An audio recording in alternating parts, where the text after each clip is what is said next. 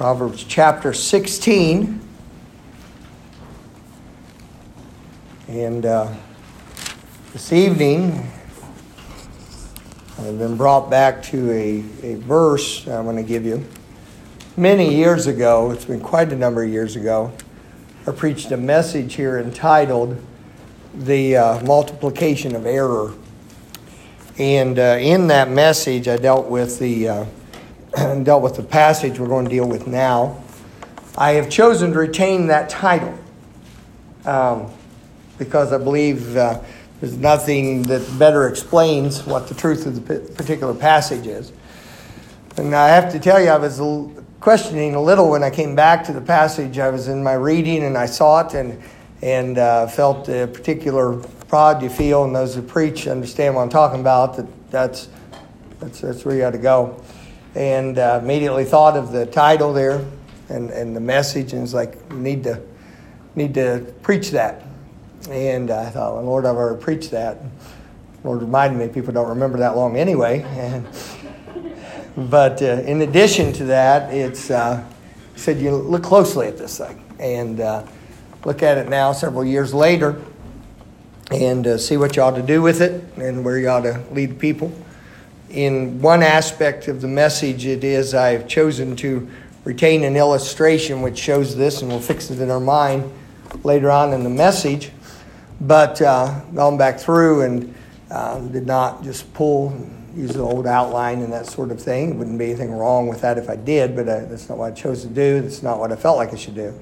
But I didn't want to sidestep the truth and deliver to us. It does us well to hear significant things more than once. And so tonight I want to speak to you on the subject of the multiplication of error. And Proverbs chapter 16 and verse 25 is the text that taught me this truth. And it says there in that particular passage, it says, there is a way that seemeth right unto man, but the end thereof are the ways of death. And he said, well, I think I remember that you're talking about, preacher. I've referred to it a number of times over the years, trying to point out this truth. So you've heard it. You've heard that title on several occasions. But I want you to notice what happens there in that verse. In verse 25, you start out with a singular statement. Look at what it says there. There is a way, singular, one way, that seemeth right unto a man. But the end thereof, the end of that singular way, are the multiplied ways of death. So it goes from a singular to a plural. One of the advantages of going back, and as you continue your Bible study, as you keep growing in the Lord, and as you also get the experience of life, get more years, and dealing with more things, as you go back through, there are certain things in the Bible which will appear in the new richness and the new understanding. Not a different way, because if it was right and it was truth to start with, you don't go to something different. But when I say a new richness and a new understanding, you see further than you did with it. And it's interesting, this verse, how, if I can say the emotion attached to it, is different for me than it was a good number of years ago. This verse, when I read it this time, and it caught my attention again. Obviously, I've read through there over the years, but reading it and catching my attention, it did something different to my emotion. And my thought was this is a very sad verse. Not just sad because obviously it ends up in a bad place for this person, or bad places, the ways of death. But I looked at it and it caught my attention in a way it never did before, that there is a way that seemeth right unto a man. Here you have a man doing what he thinks is the right thing. To me, that's a sad thing. This isn't somebody who just set out to be perverse or said, I don't care what's right, I'm going to do whatever.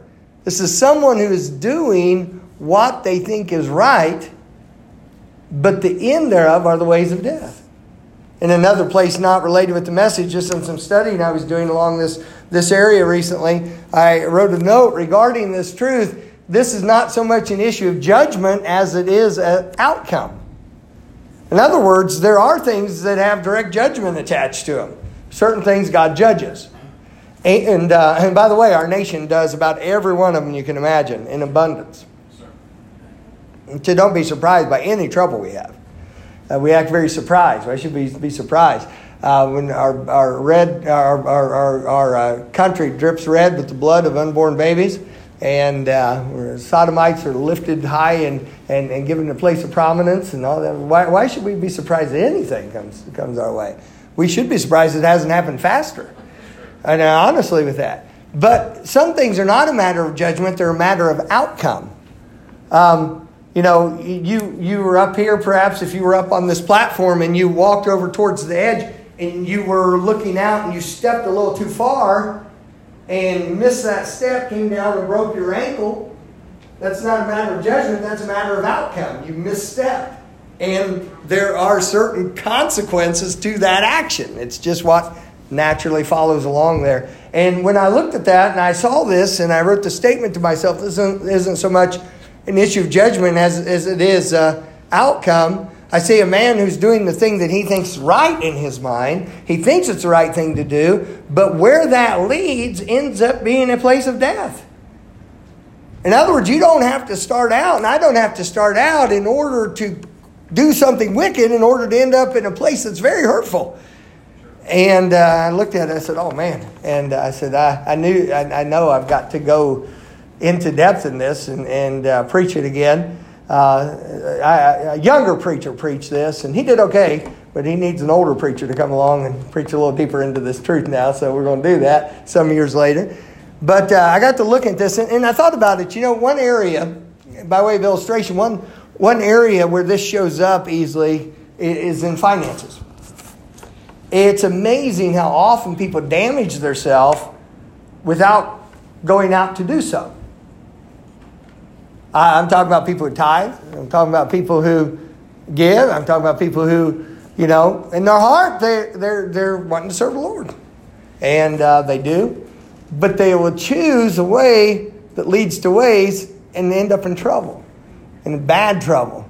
It was interesting. I heard a thing, and there were two lawyers that had been in very severe financial trouble, and they got out of it. And it was funny. The wife made the statement. She said, at some point, we said to ourselves, we're too educated and too smart to be in such bad shape. Why? Because it's a matter, not in that case, I don't know the particulars of, what they do with the finance or anything, but not necessarily a matter of judgment, as it would be when someone, steals a tithe for themselves, or when somebody, ignores and neglects the house of God. There's judgment attached to those things. And by the way, countries get to pay tithe also. God's not going to forever let you live on what you took from Him. It's just not going to happen. And so what happens is you can start out with a way that you think's right, but it's not. It has serious problems to it. You think something's a good move, and it isn't. One of the most common forms of that financially is called refinancing. Usually, almost always, one of the most deadly things you can do in finances. And you say, why is that? Well, when people refinance, they tend to refinance and consolidate everything in together. That's generally what they do with a refi. Or they refi out. They refinance and get money out. Those situations, I would love to know in what 90-some percentile of it end up bad. And the reason why is because the habits and what was happening and the procedures, the way that led to the situation that was the problem are never addressed. And because of that, what ends up happening, to get some relief, get their monthly bills and payments down to where they can handle it, and then go right out because the way's not changed.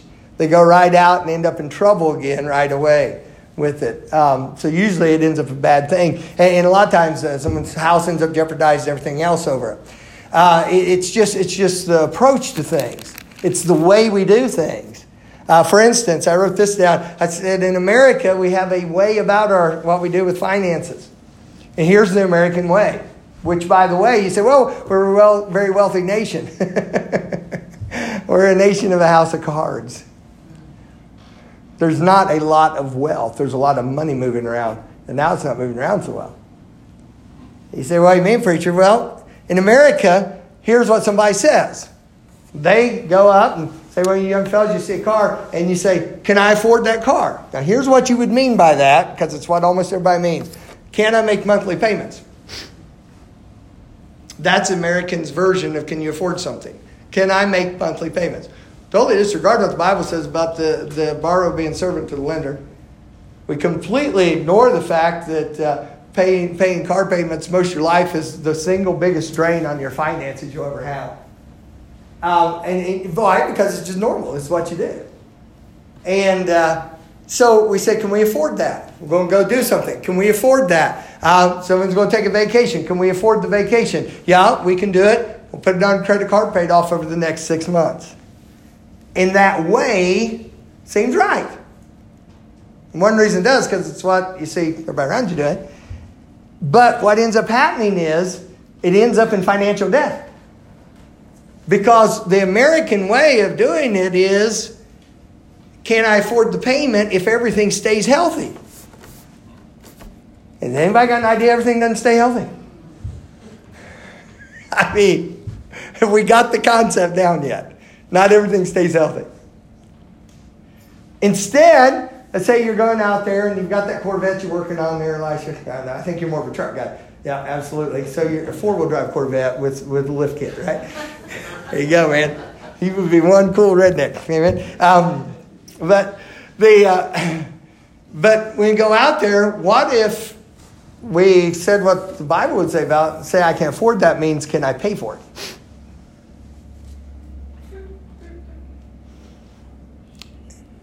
Can I pay for it? That's different, isn't it? And what ends up happening when we do things that way, things go bad. You don't have payments hanging over you. And if you need to sell something, you can sell it. I know I probably picked a very bad illustration at the beginning of a message. You jumped off ship and are swimming towards the shore as fast as you can. But persistence in a ways to ways, in other words, from a way to ways, the persistence in a way that seems right, ending up in the ways of death, usually marked by some things that we don't take into consideration or we don't bring to bear on our way. Our way is the manner in which we operate. It's very simple to figure out way. You read the Bible and say, what's the Bible mean by a way? Well, this is real simple. What's the way you talk? What's the way you walk? What's the way you dress? What's the way you take care of business? A way. How do you do things? Okay, simple enough. 3-letter word. It's easy. How do we do it? But there are some things we don't bring to bear on our way. Then what ends up happening, the way can seem right. If somebody goes out here and they make the decisions like I just made, and I understand I just gave a new concept to some of y'all, and I'm not poking at you, or you're like, whoa, never quite thought about that. Or first time you really see the difference of the two things I just talked about, it can really smack you between the eyes. And you say, what are you talking about, preacher? Well, I think somebody goes out and they're not trying to cause trouble. They're planning on being dishonest. They plan on making every payment. They plan on doing it. That's what they've seen. This is what you do. You know,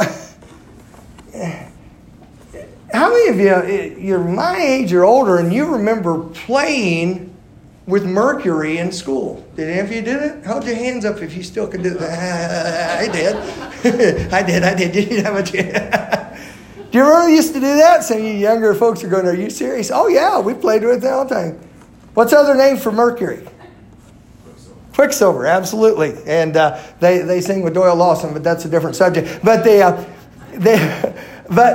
thing of mercury is they used to put it out on the table. Y'all remember them doing this? Little balls of mercury, and they'd have the kids would come up and play with it. Make it run into each other. Watch what it does.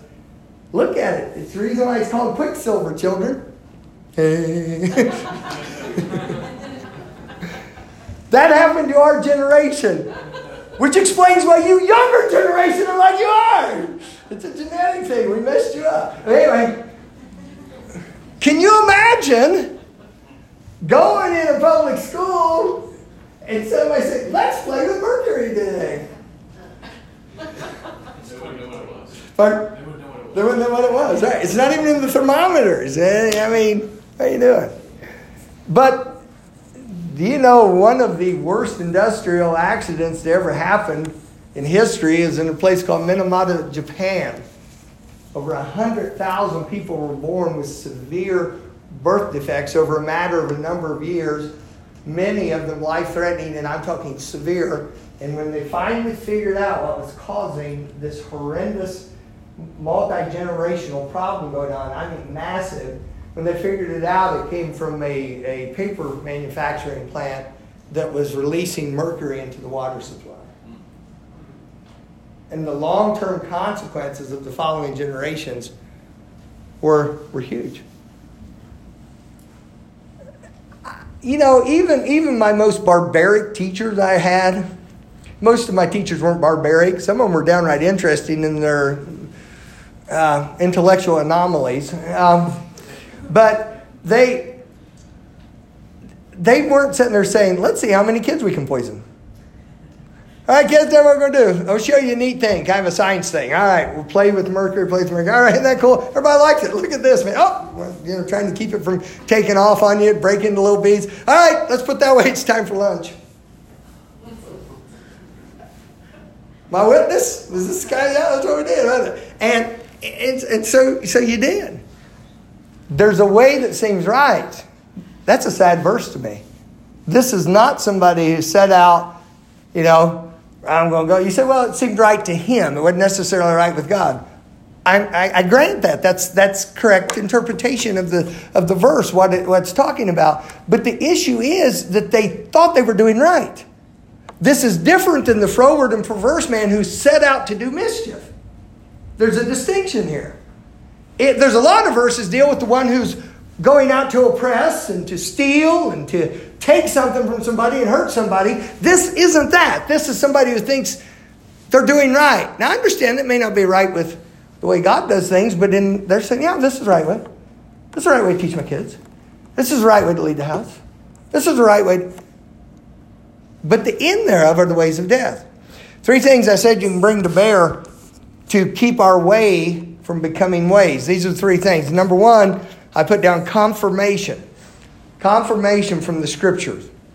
We have to be biblically literate enough for there to be warning signs to come up or something to catch our attention if we're starting to go out of the way of truth. You may not be able to quote all the verses. You may not be good at memorization. But if you're around the Bible enough, in other words, if you and I will put the effort into actually growing. See, we tend to be passive. Okay, I'm going to show up and hopefully I'll grow. Doesn't work that way. You've got to put something into it. And if we will put the word into us, I promise you this. With God's word, if you are around it regularly, you will get confirmation of the Scripture. You will encounter things and you may not be able to say, okay, this particular verse applies particularly here. Part of that is recall. Part of that is wisdom of usage. And there's a lot of things involved in that. But you will have this sense of, something a little different about that. So confirmation of Scripture is one thing. You will not enter into a way that is a way of death and have that okayed by the Scripture. You will not start on a way that ends up in ways of death and have that sanctioned by what's written in the Word of God. It will never have the sanction of this book. And instead of looking at things and saying, well, is there anything against that in the Bible?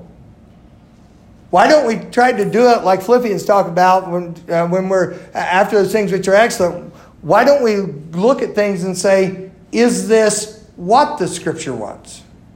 There's a big difference. Not is this allowable, but is this the desire? A big distinction in doing those things. So the first thing is the confirmation of the Scripture. I keep using a word on purpose. I keep using this word, and the word is secular.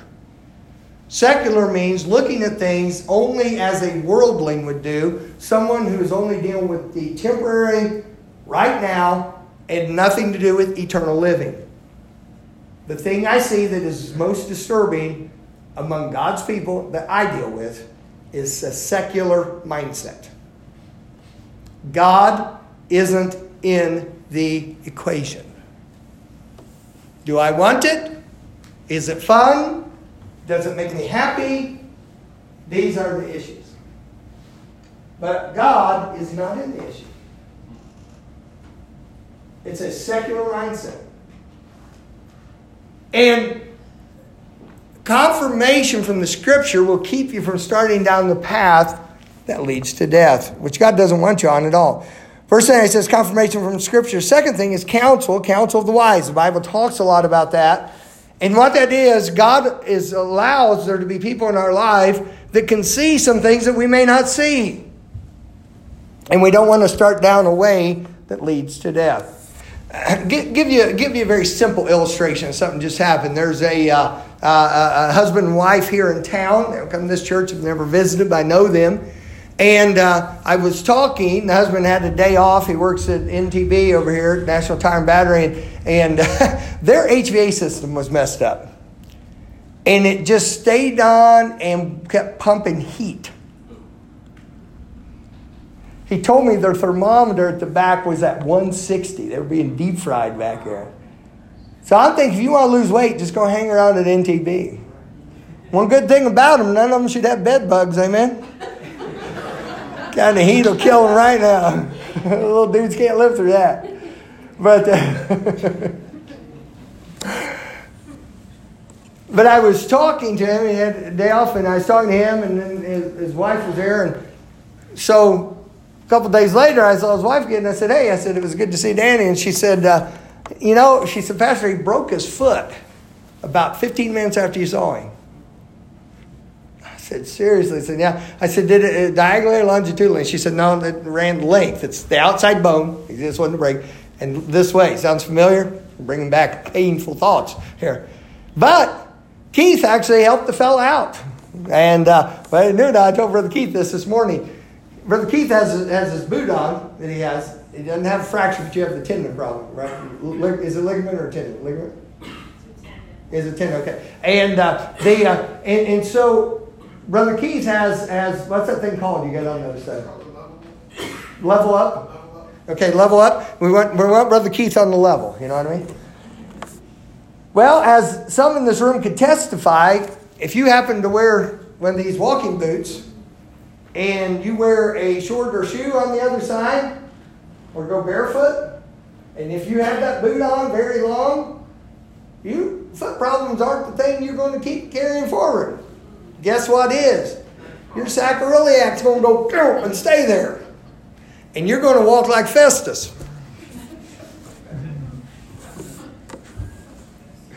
And you're going to have problems.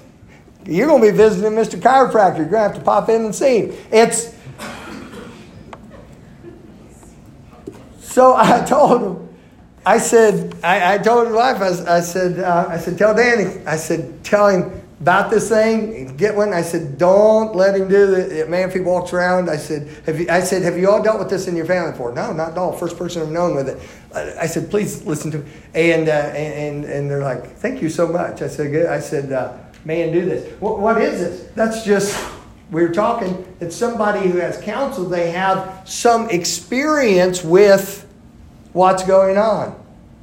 See, that's a way of injury. Literally, it ends up being another injury if you don't take care of that right. And it wouldn't be somebody trying to be mean or ornery or mischievous or, not willing to listen to anybody. They just don't know. And so to them, it makes sense. Oh, my goodness, I'll just walk with this here. I mean, it just seems like the right thing to do, but it has a consequence. And so that's what this kind of thing, the verse deals with. So we need confirmation from the Scripture. It'll keep you off a way that ends up in the ways of death. And then we need counsel. We need counsel of the wise. You need counsel that's appropriate to the situation.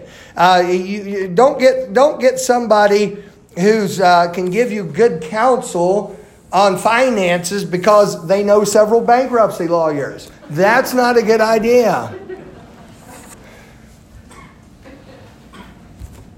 There's let's have sense with this. And then this one is something everybody can do as well as the other two. And that's consideration. Just stop and weigh your decisions. There's a whole lot of trouble if you would stop and think where that might lead. Just slow down a little. Don't make decisions when you're not in a place where it's a good thing for you to be making decisions. The more, listen to me, the more confused you feel, the more pressures you feel that are coming in on you, and you don't feel like maybe you're, seeing things properly. The more of that there is, the more you need to get back to the basics you know. And just stay on the basics. So many people hurt themselves with decisions because they do a decision as a reaction to an emotion. Literally. People binge eat like they binge drink. Do you know people binge spend? They get upset. Literally, I'm not making fun. I'm not making a joke. I'm telling you, I wouldn't do it. I would not do anything that might show up giving some away. I could give you actual real numbers and illustrations from within our own congregation over the last few years. Someone is upset over the finances, upset over a situation. Their answer to it is they want to make themselves happy and get over their feeling sad and depressed because they're buried, so they go and buy something. Can't afford what I have, so the answer is to go further. That's like saying, my hand hurts. Got to fix that problem. Not a good idea. Does everybody here understand? Those who have alcohol have been your active enemy in your life before. Booze had a hold of you one time, and thank God the Lord's got you free from it now. But you understand, and everybody of an understanding age, someone says, I drink to forget my problems. Does that work? For just while they're drinking. But guess what happens because of taking that way? And that's an evil way, I understand that. But what is the end result of that? Are the problems better? Did they lessen? Or do they multiply? They multiply. And can't we see that there's a cycle that starts that ends up in destruction? I have a very singular goal for you. I have a very singular goal for my pastorate going into my 50s, 60s, 70s, 80s, and however long I last. A very singular goal. That's to help you, the body of Christ, learn what you need to know to do what you need to do. Now, the doing of it's up to you. But my singular goal before God, and I believe it's consistent with what scripturally I'm supposed to do, is to help you as the body of Christ know scripturally what you ought to do so you can do what you ought to do. I want to tell you truth, even if it's painful for you, so that you can set on a right course and you not get snared by so many of these things that are loose in our world. And so many things that are loose in our head. Take that however you want. Several things loose in my head. But stop and weigh decisions. Is anybody familiar with the term impulse? Impulse. The other day, I was going through a store, and I thought, I'm going to do that. And I thought, I want to do this for somebody. And I stopped, checked my wallet, and I said, nope, not enough cash here. I put $31 worth of items back on the shelf. And said, why? Because saying, oh, that's okay, I'll take care of it, the next paycheck is not an option. If the money's not there, it's not there. So how did you feel after you did that? Felt good, to tell you the truth. Now, the people who aren't getting the gift don't know they were ever going to get it, so they didn't lose anything either. We're good. Instead, I sent a nice text. It didn't cost me no $31 stinking there. Do that for free. And even though data charges may apply, amen. But stop and consider. It's amazing how often people do things by impulse. Single worst situation I ever saw with this personally, I don't know worse, but most extreme. I really thought I was going to lose my mom and my stepdad the same day. Because of a move my stepdad had made, and I thought for sure my mom was going to kill him. So I figured out what was going to happen. My stepdad was going to be dead, and my mom was going to be in prison for murder. The fact that it didn't happen that way was pretty remarkable. And my dad had himself an old Ford Fairlane. Anybody remember the car, the old Ford Fairlane? Beautiful work of automotive craftsmanship. I say thoroughly tongue-in-cheek. And I'm not talking about the old classics in the 60s. I'm talking about when they came back out. That is later on. They call it, or maybe in the Fairmont. What did they call it? Fairmont. That's what. The old Fairlane was neat. That was a neat old. It was sort of like the Comet and that poor man's Mustang, all that stuff. Yeah, those were neat old cars. But the Fairmont, that's what it was, which was sort of the Ford's version of the K car. Yeah, I go along with that. You young people don't know what we're talking about. We're talking about the very generic 80s, you know. You had to make up for no life by growing your hair curly. But what happened was my dad, this Ford, my dad's mechanical aptitude, my stepdad's mechanical aptitude, literally, this is what he did, no kidding. If he started hearing a noise, he turned his radio up a little louder so he wouldn't hear the noise. That was his approach to mechanical problems. If you're wondering what's wrong with that, then I'm going to find something to sell you. My dad was driving up into Dayton, Ohio, and he was going right up on Old 25, as they call it, up into Dayton, and that Fairmont quit running right in the middle of an intersection. Well, he called it everything but a Ford, called the tow truck, hooked that dude up, and went into the Ford dealership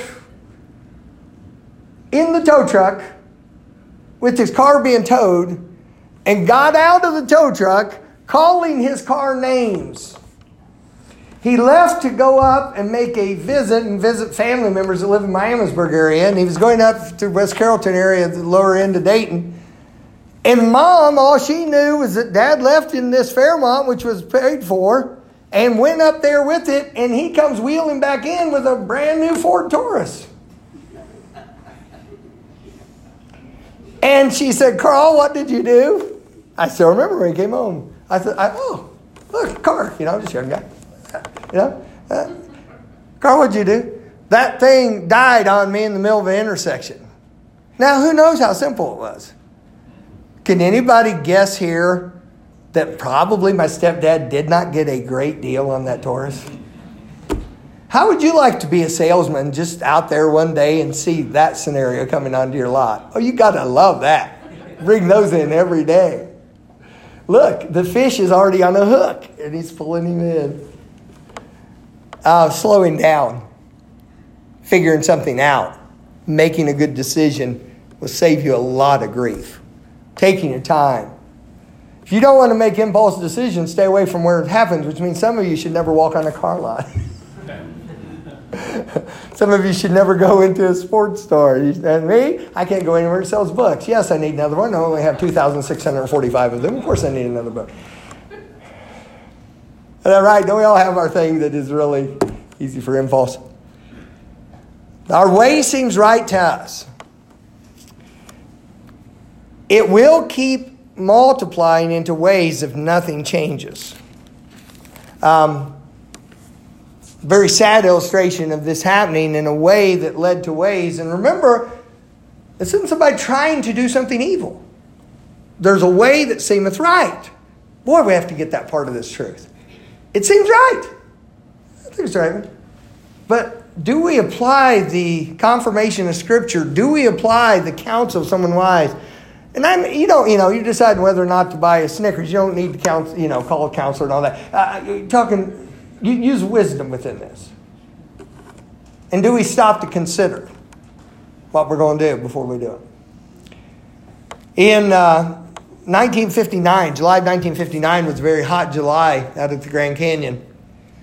And there were 3 folks who decided to go and have a trip to a kind of adventure they could get into.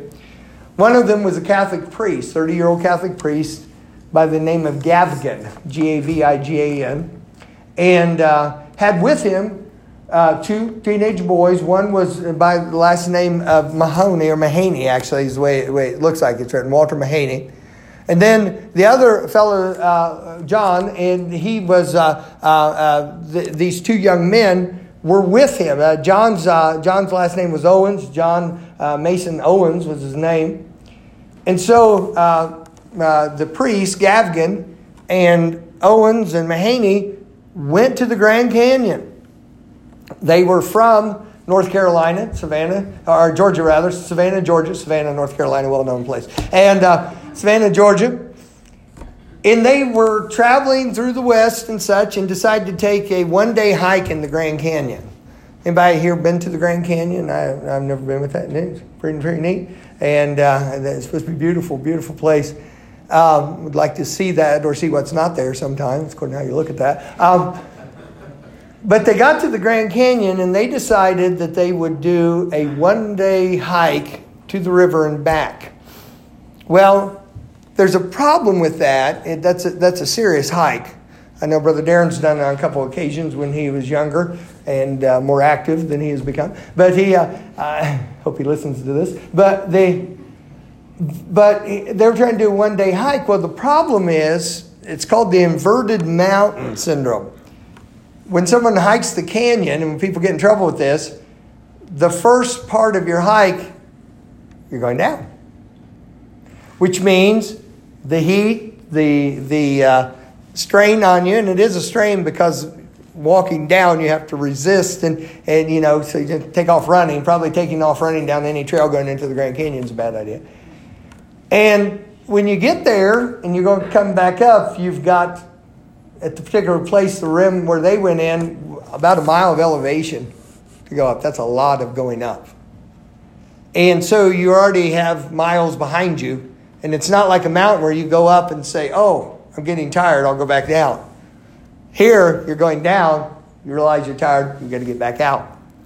When they went in July, they went just to have a day trip. There was a mine, the Tanner McCormick mine. It actually was a copper mine, but it was referred to as an old silver mine. It wasn't actually silver that was the main thing came out of there. But the old Tanner McCormick mine, the priest had been there when he was younger. He wanted to show the boys this place, and they just had a good, day trip figured on it. They're from Savannah, Georgia. Probably had hiked around in the woods and stuff in Savannah, Georgia, but that's not the Grand Canyon.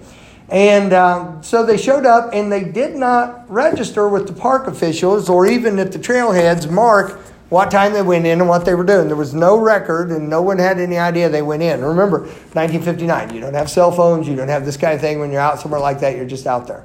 And so there were ways for you to register with the National Park Service and register even at the trailheads to go in. And they didn't do that. And their car was parked a little different place than it normally would be for that particular trail. And then that's when the real trouble started. They decided to go ahead and do this trip, but they didn't start until noon on that Friday. The basic trip was a 26-mile round trip they had planned.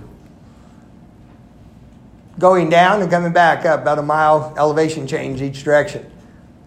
They would go about 9 miles down to the river, turn left, they were supposed to, about 4 miles up to where they could find this trail for the old mine, and then come back. And they were going to do one day. They started at noon. Average temperature in July of 1959 at the Grand Canyon was 120 degrees. What they took with them was one water bottle each and a can of beans. They were used to dealing in Georgia and where there's stuff around. At 120 degrees, you were going to need one 20-ounce bottle of more than just water about every 18 to 25 minutes. They took off hiking, and already there's a lot of problems. No registration going, but they were doing what's right. Gavgan didn't set out to cause trouble for these boys. They weren't trying to cause trouble. They were just going to take a hike. That's what they were going to do.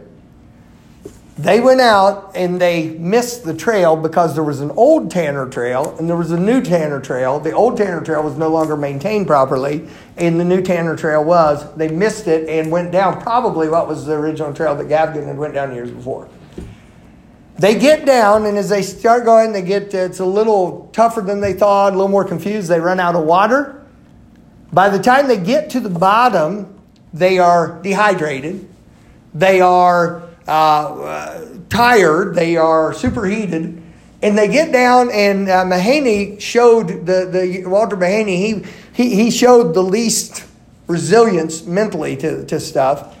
And they were about a half mile from the Colorado River, and they said they lost complete control of him. He saw it and just ran to the river. They couldn't even slow him down. At that point, you had old sandstone, but it was sloped, and he got down there, and everybody got down there, and they drank, and they tried to get some liquid. They're drinking the muddy Colorado River water, and at least they're getting some minerals in at that point. And filled their little water bottles again, ate their can of beans, one can between the three of them. And these people had some faith in the power of beans, apparently.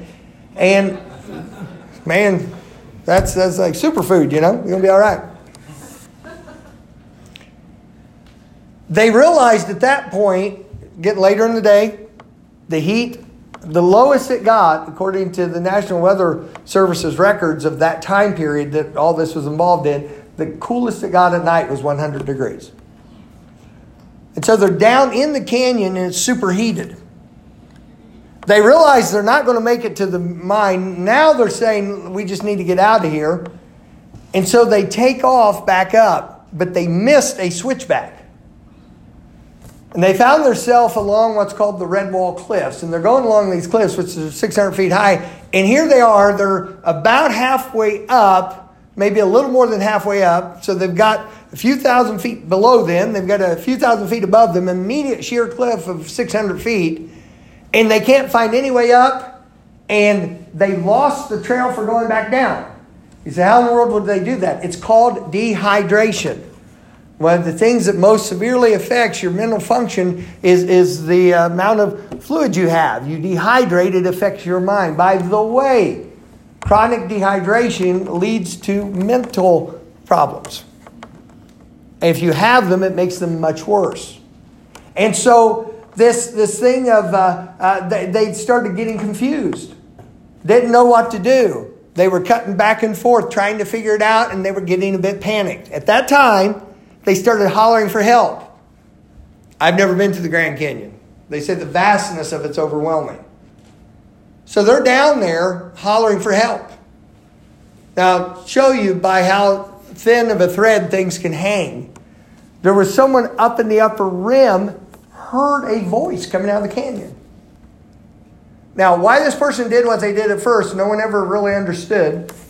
But they heard them hollering for help, and the person up on the rim answered by making ape noises.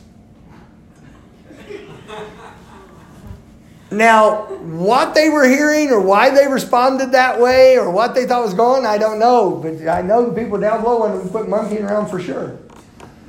And they did. And finally, they kept hollering for help. And the person finally said something and said, "Are you really in trouble? Trouble. And barely could hear a voice come up, "Yes." That person went, it was getting dark, that person went and eventually found someone was with the Park Service and told them, "I think I heard somebody hollering for help down in the canyon." Well, the night passes. They're not able to move. They finally quit moving around at night because, just gotten dark on them and such. Park Service and rescue from the military start forming up. Search and rescue, the SAR team starts forming up on the response, hey, there might be somebody down there. The park official that the person who finally got the message and went to decided to show initiative because they weren't going to launch the search yet. They got the heads up. There might be something going on, but they're not going to launch. It involves a lot, the helicopters, everything like that. And what they did, the park official went looking for a car and found Gavgan's car. Opened it up, searched around, and there was a journal they were keeping as a group, and it said, "Tomorrow we go looking for a silver mine." He figured out what they were probably trying to do at that point. The search is launched. Well, while all that's going on, and that next morning everything's transpiring, when the sun starts coming up, Gavgan and Mahaney and Owens, they are very dehydrated now. They've been out 100-degree temperature. Their water was gone, I mean, just almost instantly as they were going back up the trail. And they start looking around, and they're becoming more disoriented because of the heat, panic, and everything else. They realize they need to get back down to the river. They can't figure out how to do it. They've gotten themselves in their wanderings around, and they kept wandering even after dusk, to where it's a drop off on one side and sheer cliff on the other, and they're disoriented as to where they are. Gavigan sees a chute, as it looks like a chute that you could maybe go down in the sandstone. They call it Tepete sandstone. It's kind of a sharp edge thing with the small ridges on it. And he sees this thing sloping down towards the river, and he says, we can go down that. We can make our way down that. Now I'm talking about multiplication of error. First error was, deciding to do this like it's. Now a bunch of things are getting worse, and it gets more bizarre. The priest, he says, we're so hot, we're going to take off our shirts, take off everything but our trousers, take off our shoes so we can get better grip on sharp sandstone. And he said, I'll go first. He had the little short section of rope, which wouldn't have done any good anyway. He said, I'll go first, and then you can follow me down. He starts down there. He tells them, he says, well, we're going to need our shoes and stuff when we get down there, so take everything and throw it over the cliff. Things are getting very bad. So why would he do that? He wouldn't have done that if he hadn't become disoriented.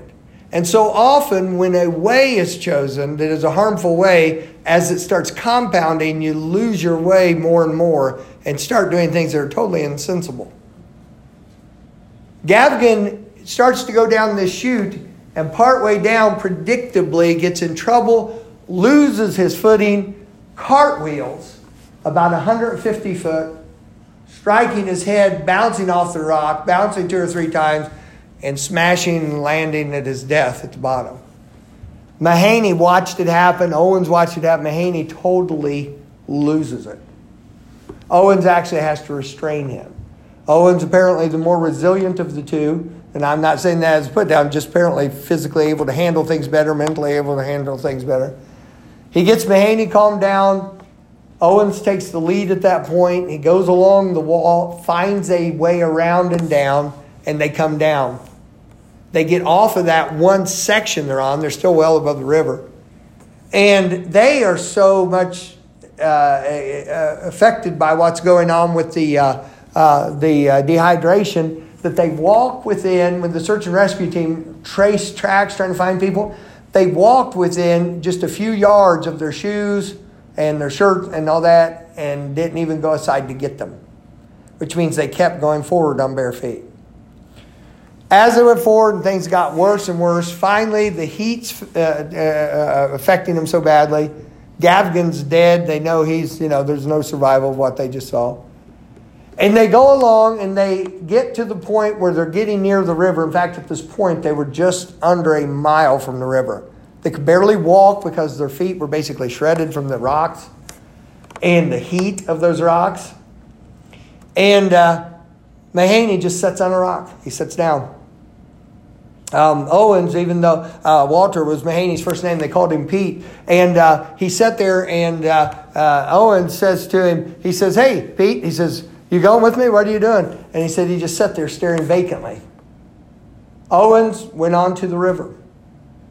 He managed to get to the river, drank and swam and drank and swam. His feet were so bad, he was disoriented with the where he was at as far as still dehydration and such.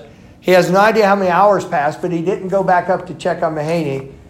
Later on, the search and rescue team would come down, tracking around 2 days later from the initial contact. 1 day into the rescue operation, they found the body, teenage body, a 15-year-old of Walter Mahaney, sitting dead on that rock where he died of heat stroke and dehydration. He was less than a mile from the river when it happened. A lot of bad choices ended up happening. But they started with one way. Hey, let's go look at the river. Without knowing what was going on, without checking, without seeing what it was like. The rescue party the next day found the body of the priest. But they wondered what in the world happened to Owens. Well, what happened to him was he got to the river, and once he got some water and stuff, he said, only way I'm going to get out of this, I can't walk back up. I'm going to go down till I find a bridge.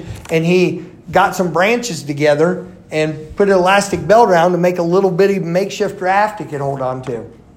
He said later, the most terrifying part of the whole thing, the only time he thought he himself was going to die, was he put that in the Colorado River and started downstream.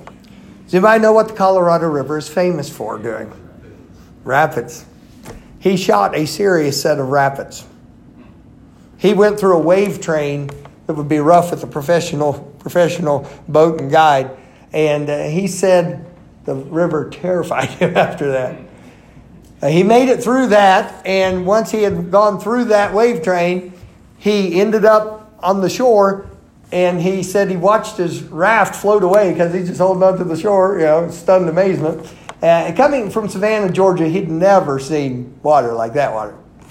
And his raft went away, and he said that's when he realized where he had landed there was absolutely no vegetation.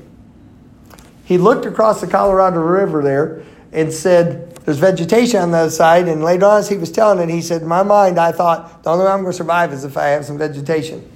But he was terrified of the river. And they said the way he finally talked himself into going to the other side, he said to himself, Owens, you're not a man if you don't do this. And so he jumped in and swam across the river.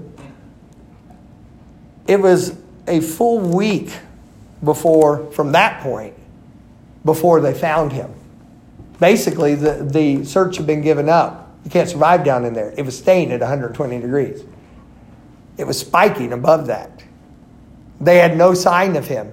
What they did find was a little note that he had written before he jumped on his raft and told, basically, it said, Walter Mahaney up in the ravine, okay, the last time I saw him. The way he said it, Father Gavigan fell off cliff. And so they found them, but where did he go? There was a third part of the message, and either it got washed away or something, or they didn't see it. And he said, making raft going for the bridge.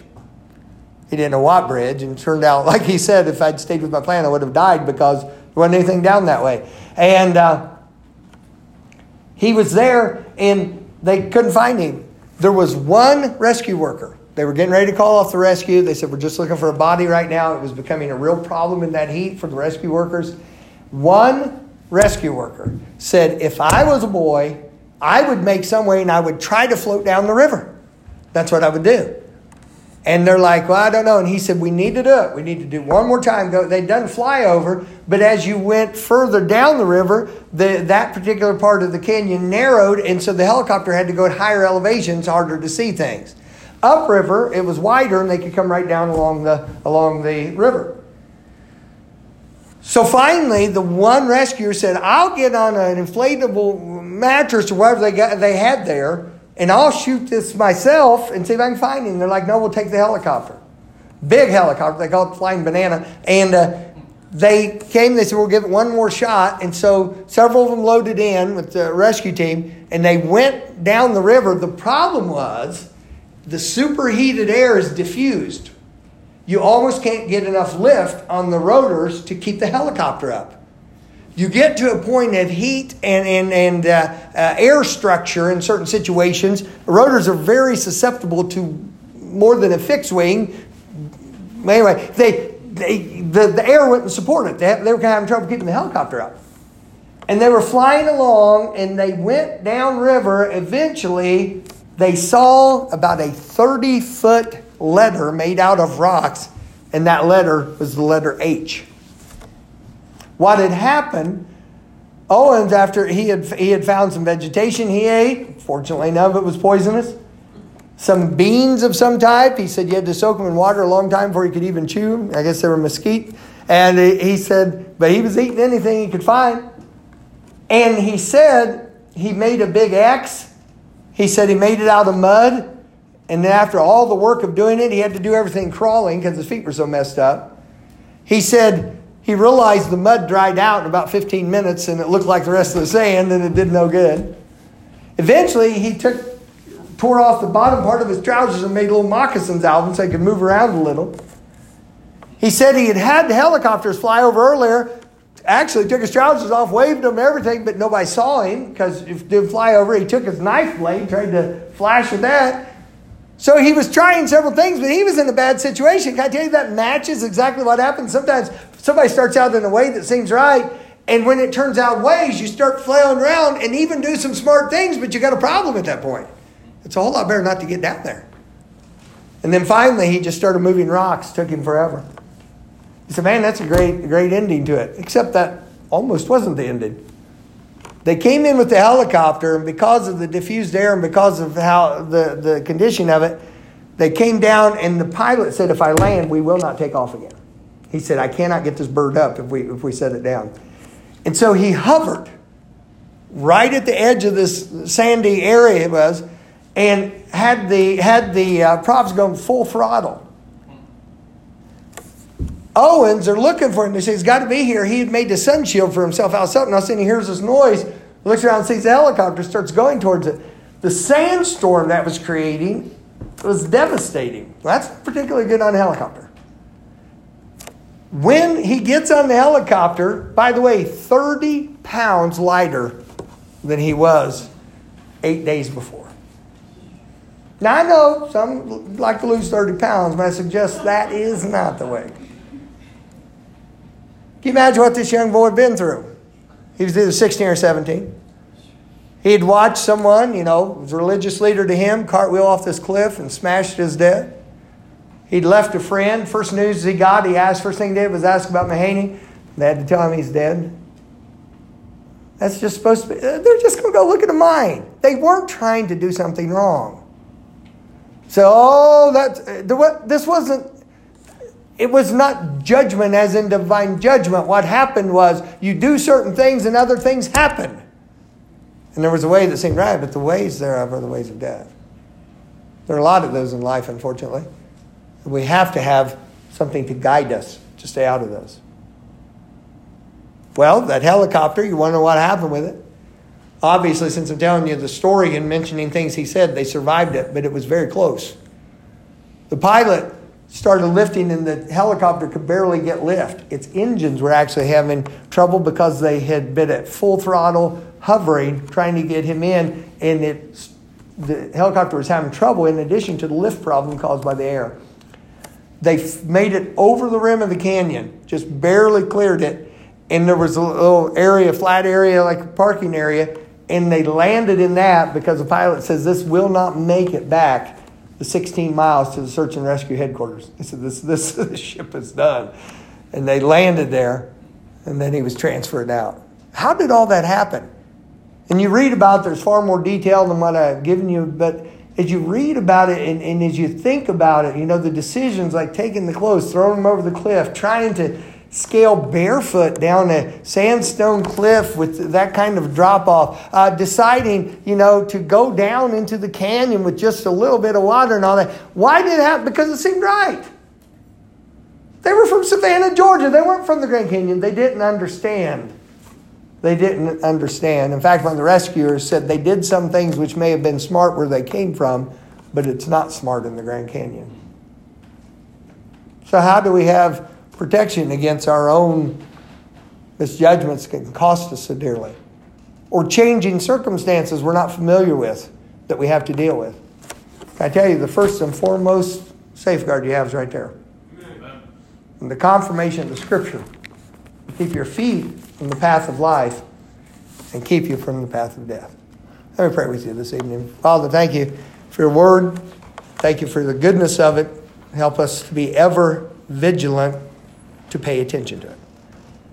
Lord, help us, please. We are a limited, blind people, and we need vision from you. Help us to seek it and then to heed it. I ask in the name of Jesus. Amen. Let's stand together. Maybe tonight there's something particular you want to bring for the Lord and say, Lord, I want guidance in this. Or maybe just generally. Lord, I don't want to start in a way that I think is right and end up in the ways of death. And here's the bad thing about you can take others with you. Gavgan is the one who initiated the idea. Well, one other person paid with their life because of that. You're not just deciding for yourself at any point. Why don't you come? We'll have a song invitation. Come join these who are here if you would.